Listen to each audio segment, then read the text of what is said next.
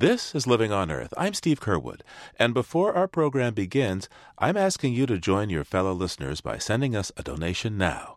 It's easy to do at LOE.org, or call me at 800-745-8810. Thanks, and now for the show. From Public Radio International, it's Living on Earth. I'm Bruce Gellerman. California puts the pedal to the metal. It's requiring a percentage of new cars sold in the state be zero or near zero emission vehicles.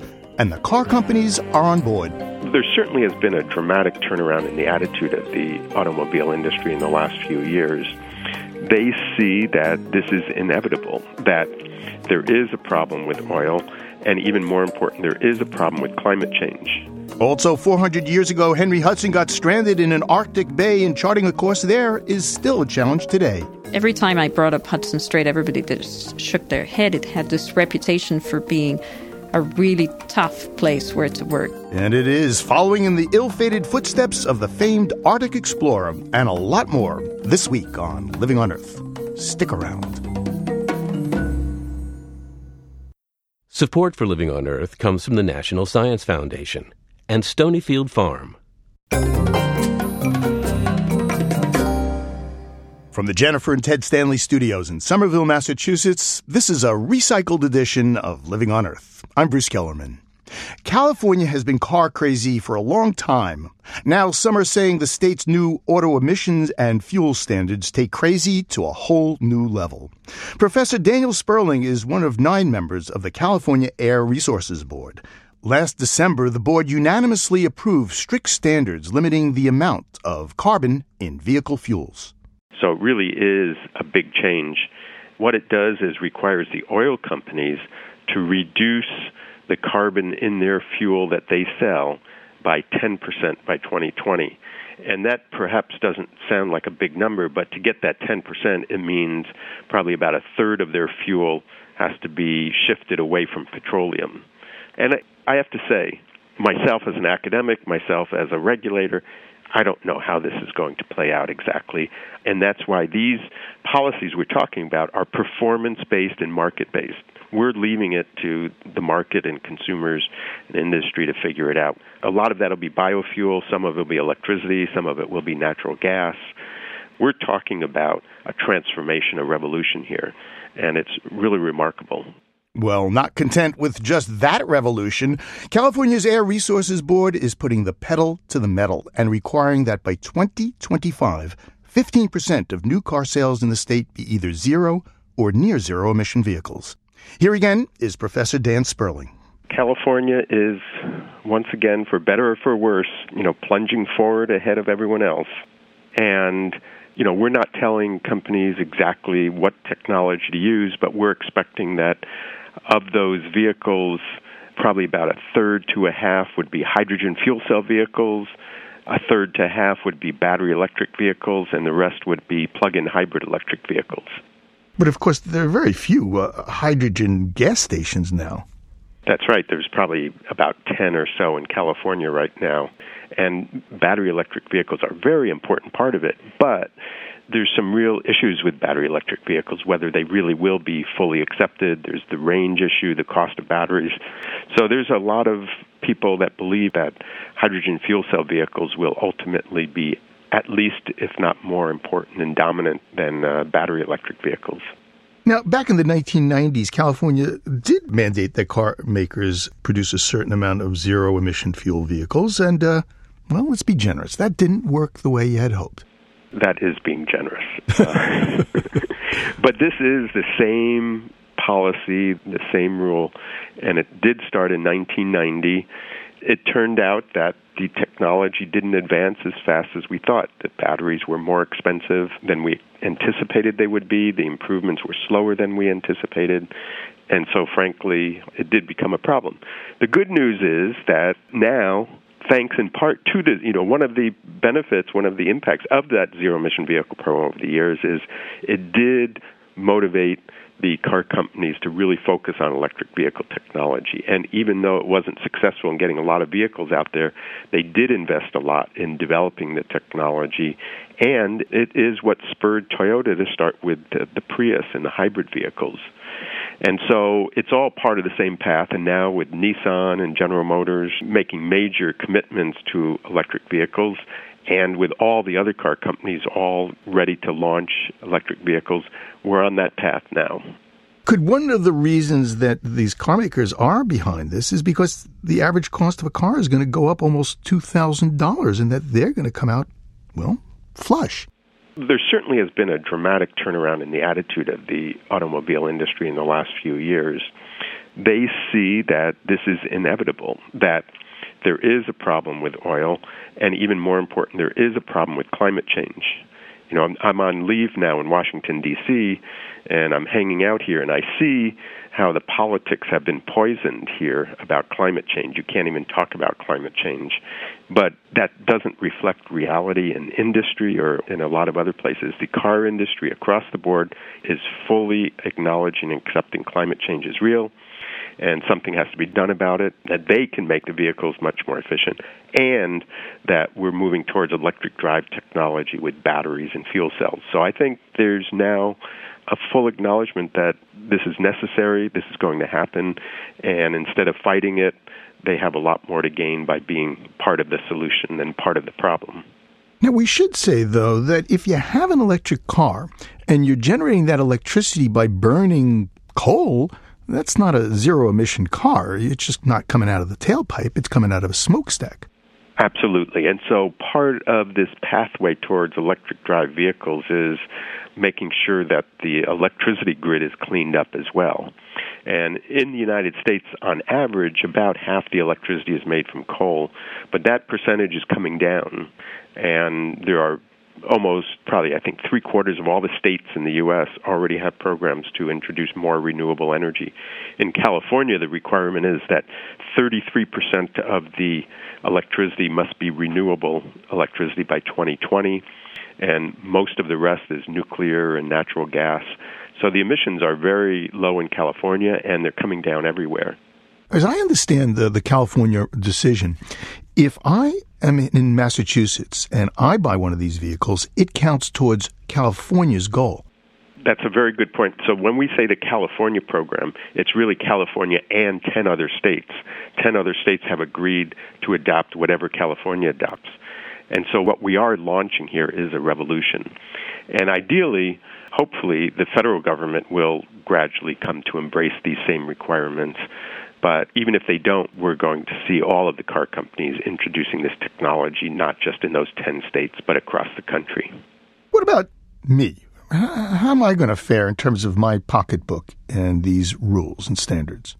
Well, in the end, consumers should come out ahead. In fact, in some of these rules, they come out ahead immediately. With the vehicle rules, the cost analyses that we've done suggest that by 2025, the average vehicle will cost about $2,000 more than today, but they will be so much more efficient that over that time, they will save $6,000 in reduced fuel costs from here to there. And so the result of that is that the average consumer comes out ahead. And because the average consumer also takes out a loan on their car, for instance, a 5-year loan, from day one, you will be saving money on your car because the increase in your car payment will be less than the amount of fuel savings that you get.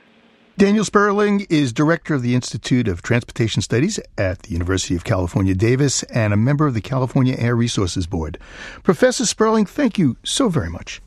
It's a pleasure.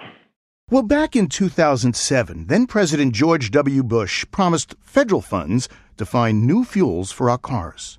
One of these days, the scientists tell me, and I believe, that we'll be able to manufacture fuel for your automobiles from switchgrass or biomass or wood chips. And then all of a sudden, if you really think about it and are optimistic about America's capacity to use technology to change our way of life, then all of a sudden you begin to see the rationale for saying that we can reduce gasoline usage by 20% over the next 10 years. I believe it's coming. I really do. And since 2007, the federal government has devoted hundreds of millions of dollars in subsidies and loan guarantees for companies hoping to make fuels from plants, but so far progress is stalled. Jeremy Martin is a biofuels expert with the Union of Concerned Scientists. The promise was to start producing commercially as early as 2010 at a level of 100 million gallons, and then going up steadily till this level of 16 billion in 2022. And what's happened is that first production hasn't happened yet. The facilities which didn't get built, and a lot of that has to do with what happened in 2008 and 2009, and I'm sure everybody will remember that those were tough years to get a loan for just about anything, and in particular for new technology. But back in the Bush administration in 2007, the government awarded $385 million in grants to jumpstart ethanol from wood chips and switchgrass, citrus peel. Yeah, and also agricultural wastes, things like corn cobs and corn stalks, and even garbage. But I would say they announced that level of grants. Actually, if you went through the records, you'd find that the majority of those checks never got cashed or even mailed out. Those grants required the companies to raise a lot of private capital to match government money, which probably seemed reasonable in 2007. But of course, 2008 and 2009 were very tough years to borrow money under any circumstances. Well, one of the companies that did cash the federal checks was Range Fuels in Georgia. They actually built a plant. What happened to them? They got over $160 million in loan guarantees and in grants and money from the state. Yeah, they are the one exception. They moved very quickly and got started. So there's a lot of different ways that people have to convert this cellulosic biomass into fuel. And, they were using an existing technology that just wasn't cost competitive. Unfortunately, we learned the hard lesson first, and the other technologies are still, at the starting gate. So is this an example of the federal government trying to pick a renewable energy technology, a winner, and having a failure? Because as I understand it, they haven't produced a drop of cellulosic ethanol. I think we're certainly behind schedule. As far as picking winners, there was an important reason that people wanted an alternative to oil, and that was climate change, it was oil dependence, high oil prices, and I think all of those reasons remain just as true today as they were in 2007. And so that's why I think it's worth taking the time and sticking with this one, because we do need alternatives to oil. Well, the backer of that plant in Georgia actually has a new company in Michigan. And I'm looking at an article that he had to, tell potential investors what the risks were. And this is a direct quote. "We have a limited operating history, a history of losses, and the expectation of continuing losses. And we have no experience in the markets in which we intend to operate." Boy, that sounds pretty risky. Vinod Khosla, I think, is the investor you're referring to? Yes, he was the one that did Range Fuels and this one. Yeah. Generally, these startup companies have a variety of backers. He's backed a great number of technologies, and I think, his approach is to look for a lot of things and hope that some of them pan out. And, the first bet here hasn't paid off, and he lost a good bit of money on that. But, he's still bullish that there's a market here in the future, and I remain convinced that it's worth focusing on and it's worth investing in. Well, cellulosic ethanol promises to be a lot cleaner than gasoline. I guess something like 85% in terms of greenhouse gases. Yeah, that's exactly right. And there aren't a lot of other alternatives that are that clean. And there's certainly, when you look at the scale of the problem, how much gasoline we use, the technology that allows us to turn environmentally friendly sources of biomass into fuel is a really important technology and one that's worth investing in. So is the challenge right now technological? Is that the problem? Well, there's certainly technological challenges, and there's a variety of different approaches, and a number of companies with new technology. Some of them use heat and gas to convert the biomass into gases and through what they call a thermochemical process to make fuel. Others use enzymes. Those are chemicals that speed up processes. Yeah, or organisms, microorganisms. So there's a variety of different technologies, and the technology is certainly one of the challenges, but the financing these facilities has proven to be one of the really significant challenges. And I think that's one where, the circumstances, that weren't foreseen in 2007 really have slowed things down. The technology or the idea of getting energy out of this material is not new. It goes back to 1898. Yeah, absolutely. And people have done it at occasion. The question is making it cost effective. I think it's long been recognized that if you could make biomass into fuel, you'd have a great business. But didn't Chevron Oil and Shell, didn't they have investments in cellulosic companies? What happened to their investments? What happened to those companies? Well, a lot of those major oil companies are investors in many of the cellulosic biofuel companies. I'm looking forward to seeing them produce fuel instead of just press releases. But, they're the ones who control the fuel market. And essentially, these laws that Congress have passed amount to an encouragement to them or a requirement that they clean up their act and start producing cleaner fuels. The technology will march forward with or without government support, but how long it takes to really start to displace oil and to really start to reduce the emissions from transportation is what's at stake here. Well, Jeremy Martin, thanks so much. My pleasure. Thank you. Jeremy Martin is a biofuels expert and a senior scientist with the Union of Concerned Scientists.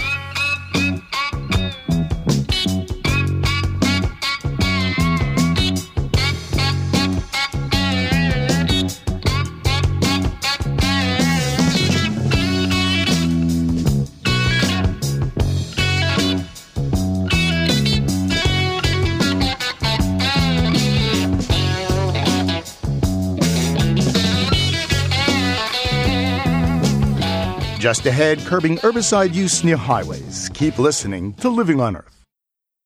It's a recycled edition of Living on Earth. I'm Bruce Kellerman. Coming up, 3 recent studies raise new concerns about industrial chemicals and human health. But first, this note in emerging science from Stephanie McPherson.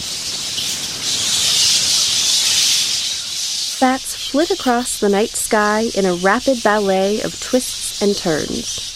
Now, researchers believe the bat's agility is due to the tiny hairs on their wings.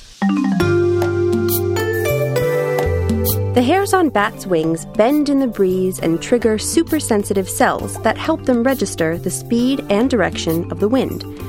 Scientists from the University of Maryland measured electrical firings from the bats' brains as they responded to the signals coming from the sensor cells. The brains were most active when they sensed the wind coming from behind, a situation that could lead to stalling. The researchers wanted to know how the bats put those signals to use. The mammals flew through obstacle courses, first with their hairs intact, then again after the hairs were removed using a topical cream. The bats moved easily through the course during the first round, but when their wings were hairless, the bats flew faster and took wider turns. Since the hairs weren't there to trigger the sensor cells, scientists believe the bats sped up to avoid dropping from the sky. In the real world, they would have had trouble catching prey or avoiding predators. Researchers are looking into how they can use this information to improve wind sensors on airplanes. Perhaps they can prevent stalling with a wing and a hair. That's this week's Note on Emerging Science. I'm Stephanie McPherson. It's taken nearly a quarter of a century, but the EPA has finally concluded that the chemical perchloroethylene is a likely human carcinogen. You know perc, at least by the smell. It's used by many dry cleaners. But now the EPA says it will largely phase out the cancer-causing solvent. Perc is just one of more than 62,000 industrial chemicals that were presumed safe back in 1976. That's when the federal government first began regulating these compounds. But still today, most have never been investigated for health effects. They were grandfathered in.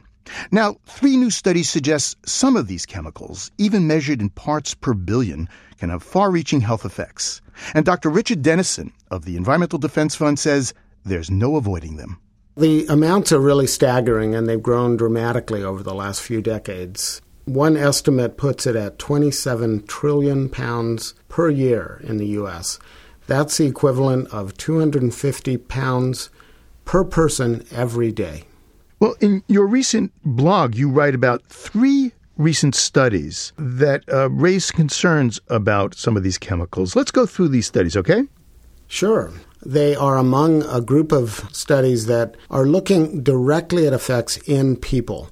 Most of the data we've relied on in the past has been data derived from laboratory animal studies. But increasingly, the field of epidemiology is finding that linkages directly to people can be established between chemical exposures and certain types of health effects. And these are 3 studies that do just that. The first one has to do with something called PCE, or I guess some people know it as PERC. It's used as a solvent in dry cleaning, degreasing, spot removers, that kind of thing, right? That's right. It's also got a lot of industrial uses for cleaning metal parts and so forth.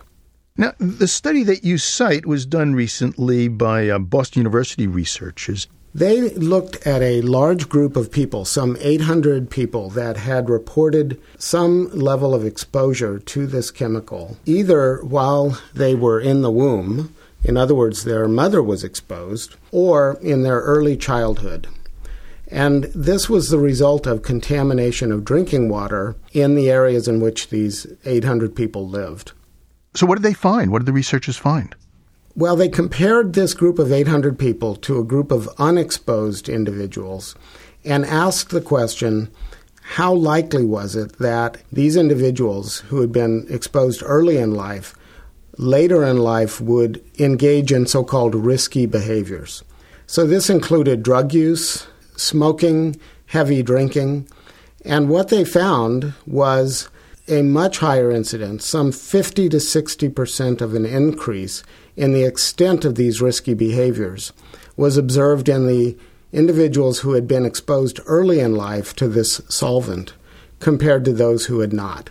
Can you make the association between something that happens in the womb and behavior so much later in life? Well, there is a lot of additional information that suggests that solvents like PCE are able to do just that. An early life exposure leads to impairment of cognitive abilities, changes in mental disposition and behavior. And what's unique about this study is both the scale of it, the large number of people that were tracked, but also the manifestation of those mental behavioral changes in directly measurable activities such as drinking and drug use. Of course, there are people who abuse drugs who might never had exposure to this chemical. This is one of the difficulties in doing human studies. Many effects that we look at have multiple causes, and it's very difficult to ever definitively say that a particular cause is responsible for the entire incidence of a particular outcome. So rather, what we're looking for are correlations, and in this case, the researchers went to significant steps to control for other factors that could potentially confound the results. So it really does look in this study like the strongest correlation is between this early life exposure to a toxic solvent and tying that, in this case, to a much higher likelihood of developing those risky behaviors later in life. Let's talk about the second study. It took place in New York City at Mount Sinai. Has to do with something called phthalates. What are phthalates? Phthalates are a group of chemicals that are used widely in commerce today. They're used in everything from cosmetics to certain types of cleaning products to a variety of different plastics. So the researchers in New York, they found that there was a relationship between this chemical and overweight kids. That's right. What the researchers studied was a group of about 400 Black and Hispanic kids in New York City. They measured several ways in which these children were overweight, and they correlated that with the concentrations of these chemicals in the bodies of these children. And they found a very strong relationship. The higher the levels of these chemicals, the more likely they were to be obese at ages 6 to 8 years old. What about things like poor diet or the kids not getting enough exercise? Wouldn't you look at those as variables? Obviously, diet and lifestyle, exercise levels all affect this. What increasingly the science is pointing to, however, is that early life exposures to certain chemicals can predispose people to being obese later in life. These are chemicals that we know are similar to hormones that are naturally present in the body, and they can interfere with the effects of those hormones, even at very low doses. They can affect both early development in males and females. The third study you write about are called perfluorinated chemicals. What are those? These are chemicals that are probably known to most people because of their uses in products like the Teflon brand of products and the Scotchgard brand of products. Typically, they're used as coatings on paper packaging, on textiles, to impart water resistance or grease resistance. These chemicals are very persistent in the environment, and in some cases they can build up in our bodies. And this study looked in particular at a group of these chemicals in a very large group of kids that were immunized early in life for diphtheria and other diseases. So then the authors looked for a correlation between the levels of these chemicals and the levels of antibodies that were produced by vaccinations these children had received years earlier. And what they found was that the higher the levels of these chemicals in the bodies of these kids, ages 5 to 7 years old, the lower the levels of antibodies to these two vaccines. So that means that there's at least a potential here that these chemicals are interfering with the effectiveness of those vaccines even years after the initial exposure. Then wouldn't we expect that as they grew older, they might be more susceptible to diseases and the things that the vaccines were supposed to prevent?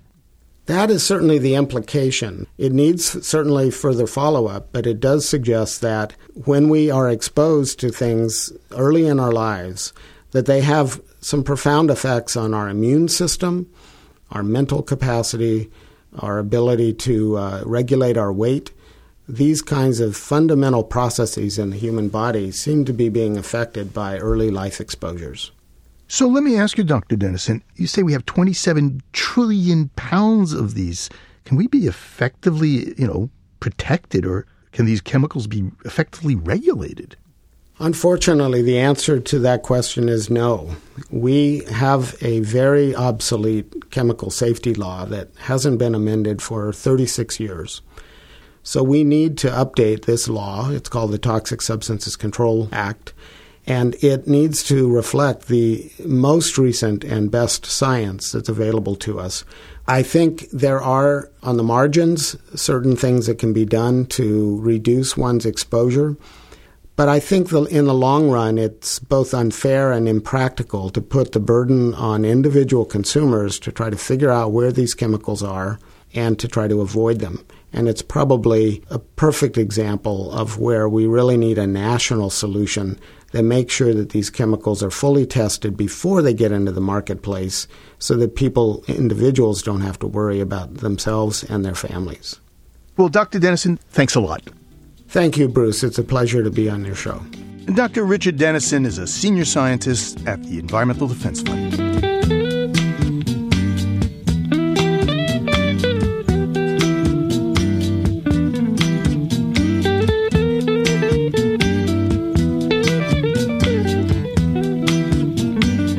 Along the sides of the nation's highways are strips of space, some covered in grass, trees, and flowers, others stripped bare.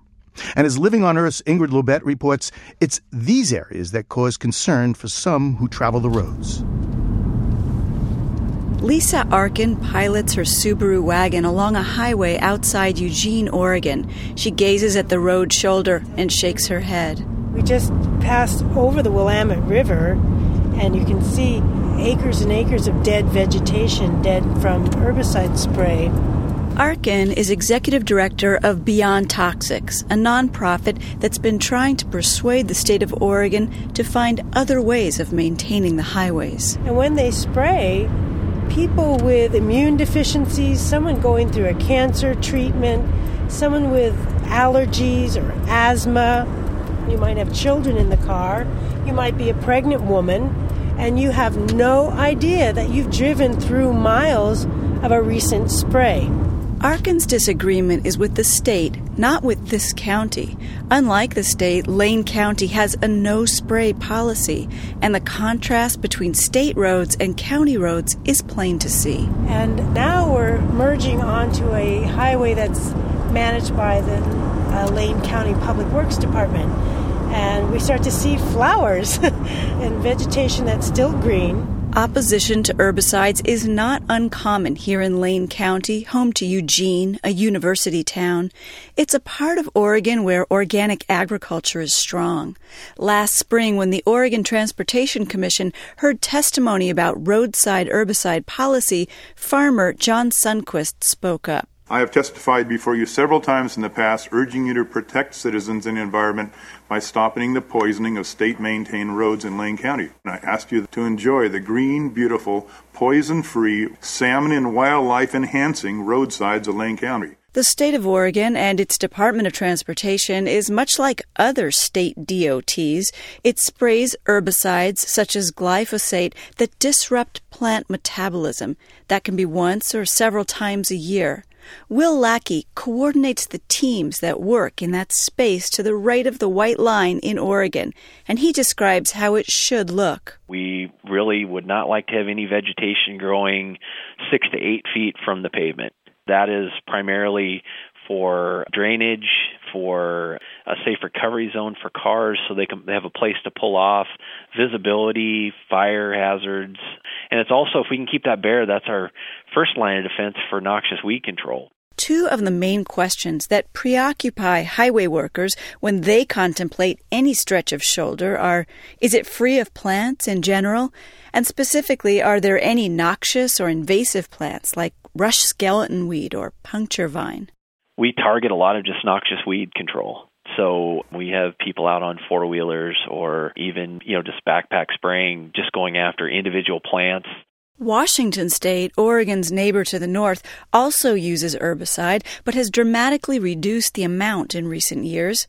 Ray Willard manages roadside maintenance in Washington State. He's a landscape architect by training.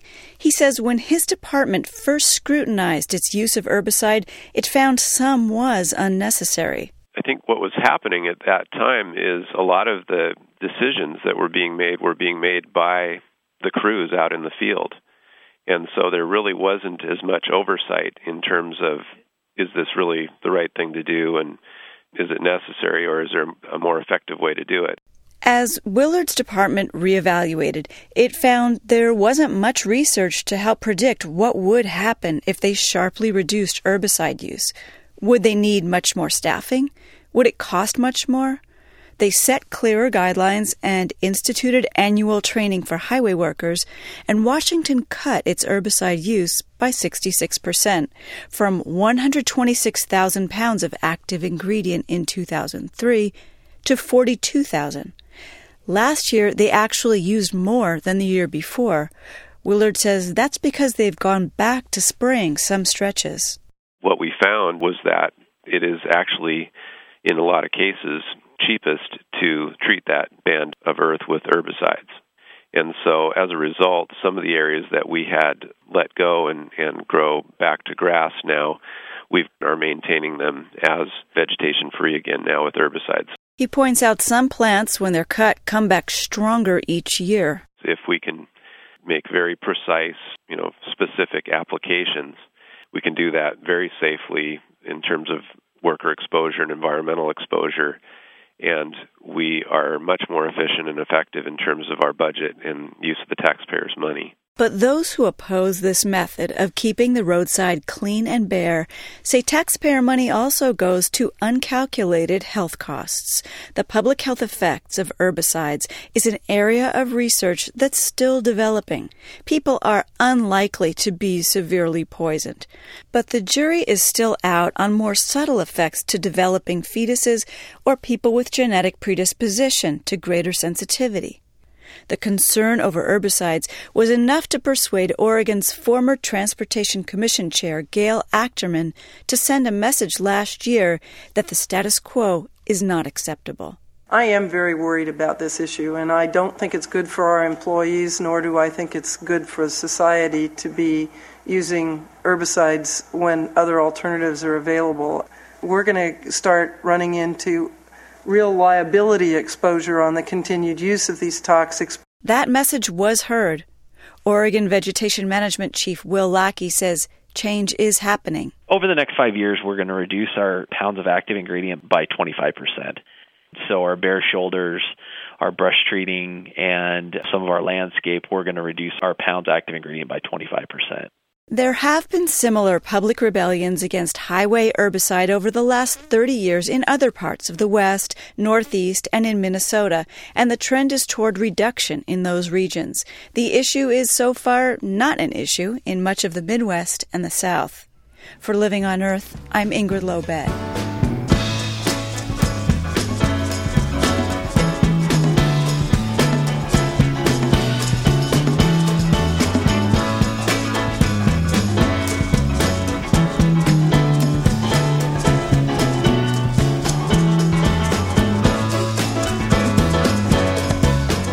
Coming up, Captain Henry Hudson had it hard, his crew mutinied, and he's cast adrift. Today, Arctic explorers have it easier, but not by much. Stay tuned to Living on Earth. Support for Living on Earth comes from the Grantham Foundation for the Protection of the Environment, supporting strategic communications and collaboration in solving the world's most pressing environmental problems. The Gordon and Betty Moore Foundation, and Gilman Ordway for coverage of conservation and environmental change. This is Living on Earth on PRI, Public Radio International. It's a recycled edition of Living on Earth. I'm Bruce Kellerman.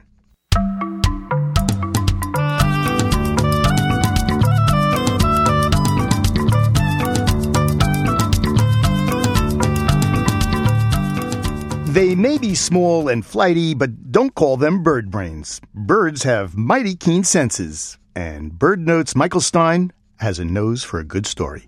Birds are justly renowned for their highly sensitive eyesight and hearing. Consider the exquisitely keen eye of the eagle.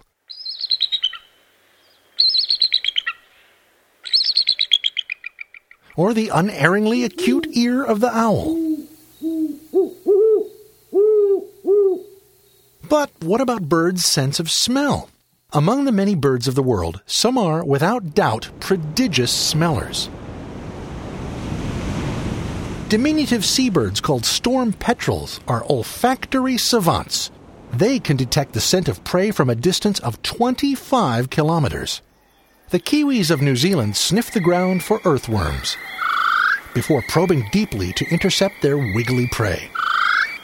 Turkey vultures also have a supremely keen sense of smell to lead them upwind from great distances to their malodorous feasts.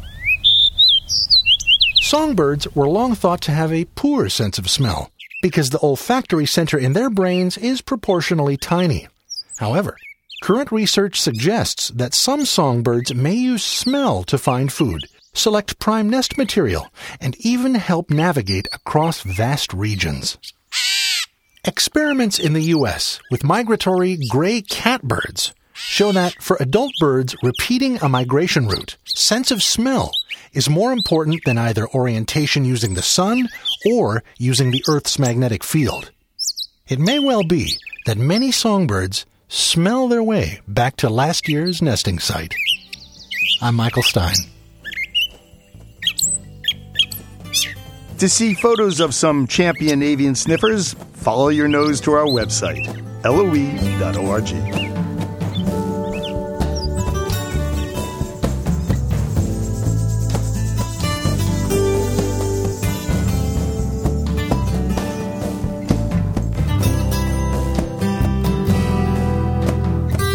400 years ago, explorer Henry Hudson set sail from England in search of an Arctic route to the riches of Asia. It was an ill-fated journey that ended in disaster for Captain Hudson and his son, and they never did discover the fabled Northwest Passage. Even today, despite satellite maps and GPS, much of that same region in northern Canada remains an unexplored mystery. But still, there are those who dare to venture and challenge the unforgiving place, just as Henry Hudson did 4 centuries ago. Emily Corwin of Mind Open Media has their story. My name is Lawrence Millman, and I'm an Arctic explorer. And I have an abiding interest in other Arctic explorers who disappeared off the face of the Earth. On a modern-day expedition to the Hudson Bay, Larry Millman overheard an unusual story about the first white man to live among that region's native Cree. The story had been passed down among the Cree for generations, and the white man was known as Firebeard. With very little research, I determined that in all probability Firebeard was Henry Hudson, who was perhaps the best recognized navigator of his day. There are only a few things we know about Henry Hudson's personal life. Here's one of the things we know about Henry Hudson, that he had a great affection for bangles, like jewelry. And males wore in those days lots of jewelry, like bracelets. He liked golden wristbands and rings. We know that. And there's one source that mentioned that he really enjoyed big meals.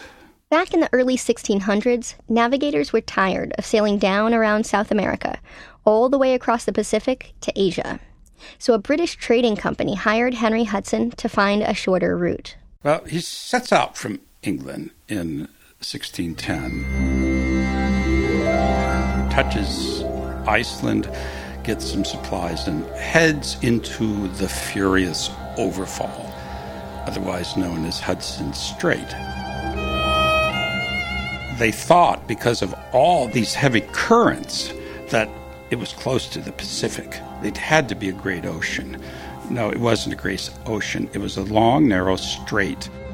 This so-called furious overfall, with its counterclockwise swirling chunks of ice, was much, much colder than the guys on Hudson's crew ever expected. Pretty soon, their ship got stuck. It was mired in the ice. There's a feeling of complete and utter paralysis. You might like to go somewhere, but you can't go anywhere. You can't get your boat to move a bloody inch. Hudson's crew wanted to turn around. They said, as soon as we get out of this ice, Captain Hudson, we're heading home. There was an interesting democracy among crews of that day. If the crew wanted to head home and the captain didn't, the crew got their way. He said, well, look, he brought out a map. He showed his crew the map. He said, we're 100 miles farther west than any other known expedition, and you want to turn around. Well, they couldn't turn around, and he was using that possibly as part of his ammunition. We stand now on the edge of discovery. This great bay must open somewhere and yield the passage. Let us thrust westward in the common triumph of raising the Indies. That's from the 1964 film The Last Voyage of Henry Hudson. Come November, it was too cold and icy to go on. Hudson and his crew would spend the winter camped on the shore of the frigid James Bay. It was just an absolute miracle that they survived the winter. The crew was starving, and it was freezing cold. Scurvy made their gums bleed and their teeth loose. When the ship could finally sail again, Hudson told his crew they would return to England. But there was a problem. Hudson wasn't going in the right direction for England. He was heading west, and he should have been heading north, up along the coast and out the same way they came in. And when one of the members of the crew noticed that certain individuals had cheese and had more food than they themselves had, that was the spark that inspired the mutiny. Now that you are free of us, Master Hudson, you may sail westward for all you are worth. Mr. Green, it is not too late. Reconsider. The crew threw Hudson and his son on a sailboat and headed right back to England. Did Hudson go by Firebeard and live among the Cree? Or did he freeze to death, alone in the bay? We don't know. 400 years later, another adventurous Arctic explorer wanted her turn. The legend of Henry Hudson loomed. Every time I brought up Hudson Strait, everybody just shook their head. It had this reputation for being a really tough place where to work. That's Fiamma Stranio. She's an ocean scientist at the Woods Hole Oceanographic Institution. 3 years in a row, Stranio has returned to the same place where Henry Hudson disappeared. She's not looking for riches or spices or any of that, and none of her crews have ever threatened mutiny. See, Stranio is on a new kind of mission. She wants to understand climate change in the Arctic.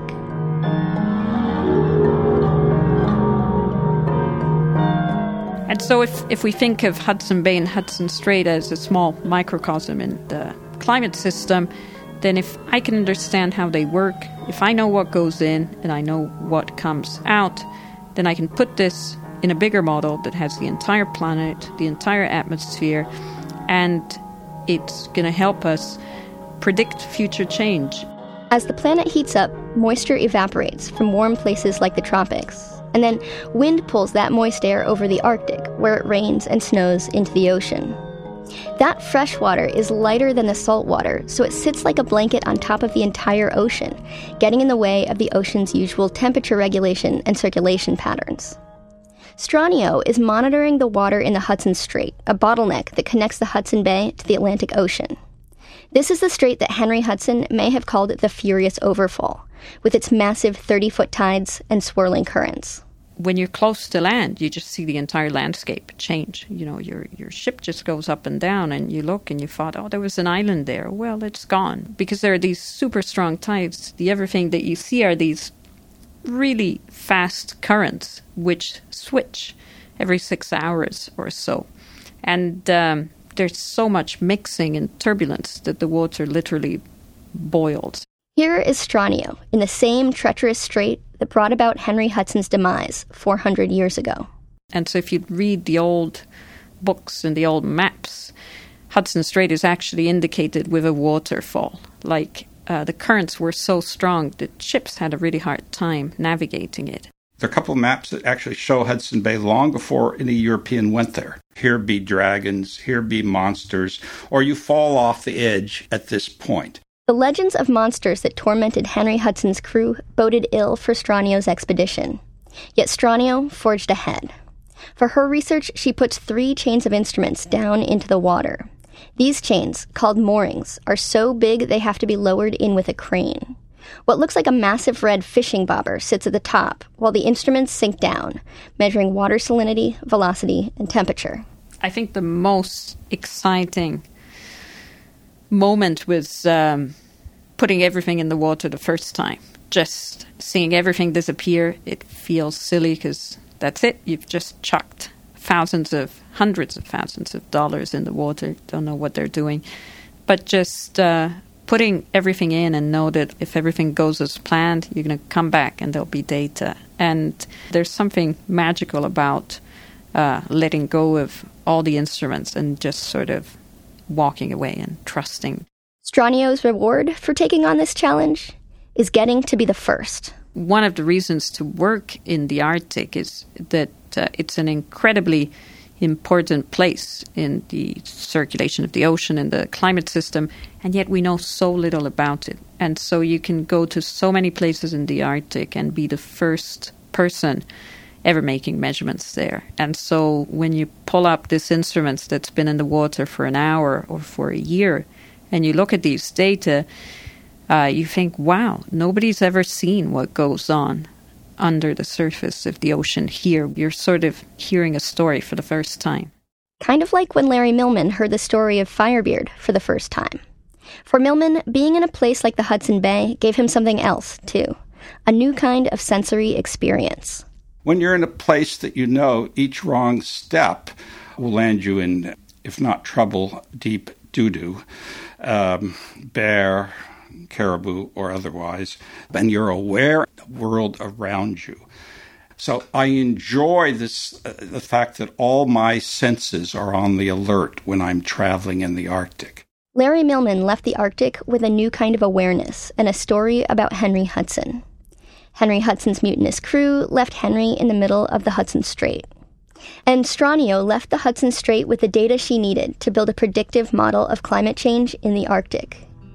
All of them did something that had never been done before, in a place no one, except perhaps the native Cree, was meant to survive. For Living on Earth, I'm Emily Corwin. I have traveled the world around, wandered far from home. Our story about Arctic explorers comes to us from Mind Open Media, working with researchers to tell stories about their science and their lives. To learn more, head to our website, LOE.org. Back into my baby's arms, safe from this world of woe.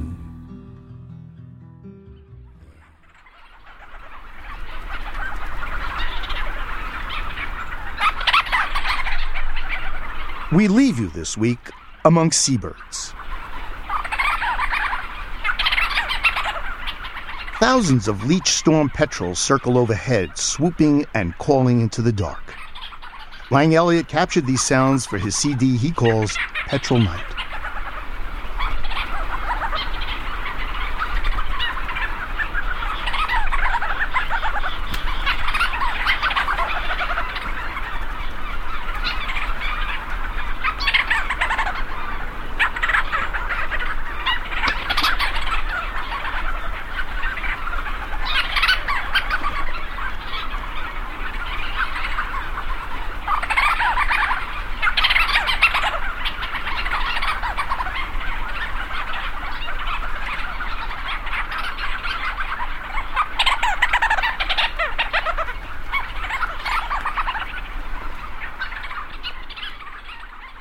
Living on Earth is produced by the World Media Foundation.